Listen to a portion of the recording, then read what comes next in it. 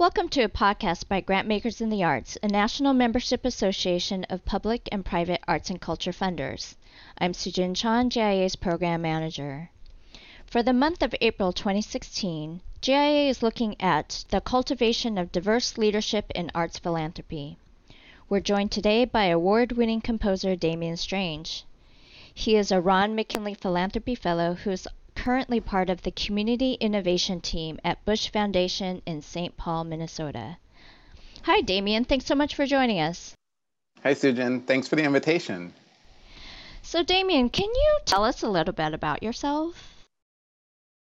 As you mentioned, I'm an artist, I'm a composer and musician, and I'm currently working in the field of philanthropy.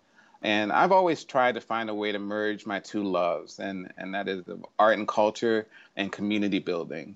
And when I think of my personal mission statement, which is to find the soul of the community and illuminate it, I'm really envisioning a world where our creative institutions and creative people are valued as equal partners in designing strong, equitable communities. I really appreciate the intersection you're talking about between arts and culture and community building. As a former community builder, I know how important being able to work with artists and arts institutions was to helping build strong community identity. Absolutely. So in the intro, we shared a little bit that you're a Ron McKinley Philanthropy Fellow. Would you mind sharing a bit about that program and what exactly drew you to it? Sure. So the Ron McKinley Philanthropy Fellowship was created in partnership between the Bush Foundation and Minnesota Council on Foundations. The leaders of those organizations looked around the sector of philanthropy here in Minnesota and recognized that quite often those in leadership positions aren't really reflective of the communities that exist in our region. And so they got together to design this fellowship. It's a 3-year fellowship program that is really created to create a pipeline of leaders from those underrepresented groups into the field of philanthropy. So they get an actual job at a foundation or a grant-making organization with the support of professional development behind it. And what drew me to the work is that I had been a consultant with the St. Paul Foundation as they were working on their Forever St. Paul Challenge. And I saw a new model for engaged grassroots-based philanthropy. And I wanted to see if I could truly have a role in narrowing the divide between organizations doing the work and funders. Great. I know that you said you're in the middle of it, but do you have initial takeaways from your experience so far? I think one of the key lessons I've learned, and I learned at the very beginning, was just being at this organization is not the change. Organizations need to shift culturally and have to be willing to adapt. And really the other thing is that, well, one other thing is that your profile gets raised a lot. I've been able to build a really strong network in the region, and that includes really my peers in the fellowship, the support of my peers in the fellowship is really important. And I know that no matter what happens, that I will always have this group that will step up for me and challenge me in my future career. I really appreciate that you're talking about the cultural shift and the organizational change that needs to happen, and not just about bringing people of color into the organization. Actually, we're going to be doing a web conference later this month to talk specifically about what needs to happen in an organization to really invite staff of color to thrive. Oh, wow. Would you recommend this program or programs like this to other professionals of color that are new or coming into a field?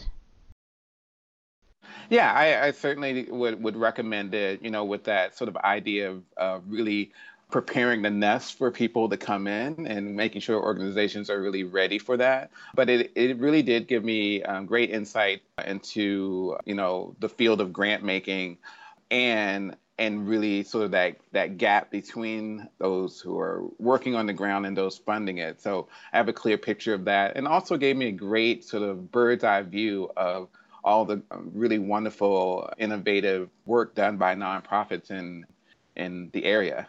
And so, yeah, I would certainly recommend a program like this. So I think that you're coming close to the end of your fellowship. So what are you looking forward to afterwards? I'm really looking forward to taking this experience and either finding a leadership role in philanthropy and really focusing on arts and culture or sort of that equity and inclusion work, or taking this experience to the other side and helping nonprofits understand the relationship between their organization and funders, and also maybe looking at different revenue streams. And the other idea I have is really taking this experience and other experiences I've had in sort of community engagement and being a consultant and helping specifically arts and culture organizations sort of navigate this equity and inclusion work and really learning how to build better relationships with community and support community problem solving. So those are all ideas that I have in my head. And then we'll see what the next few months hold for me. We're really excited to see where you go next, and it sounds like no matter what sector you choose, you're going to bring a lot of your lessons from this fellowship, but all of your background and skills to the table. So we're really excited to see what happens. If a listener wants to follow up with you, what's the best way to reach you?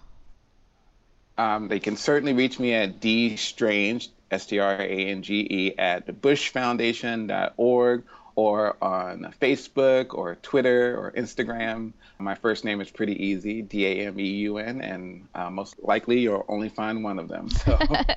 Well, thanks again, Damien, for joining us. You can also follow Grantmakers in the Arts on Facebook and on our Twitter feed, which is twitter.com/GIARTS. You can follow our news feed or find out more about our other events at www.giarts.org. Thanks so much for listening.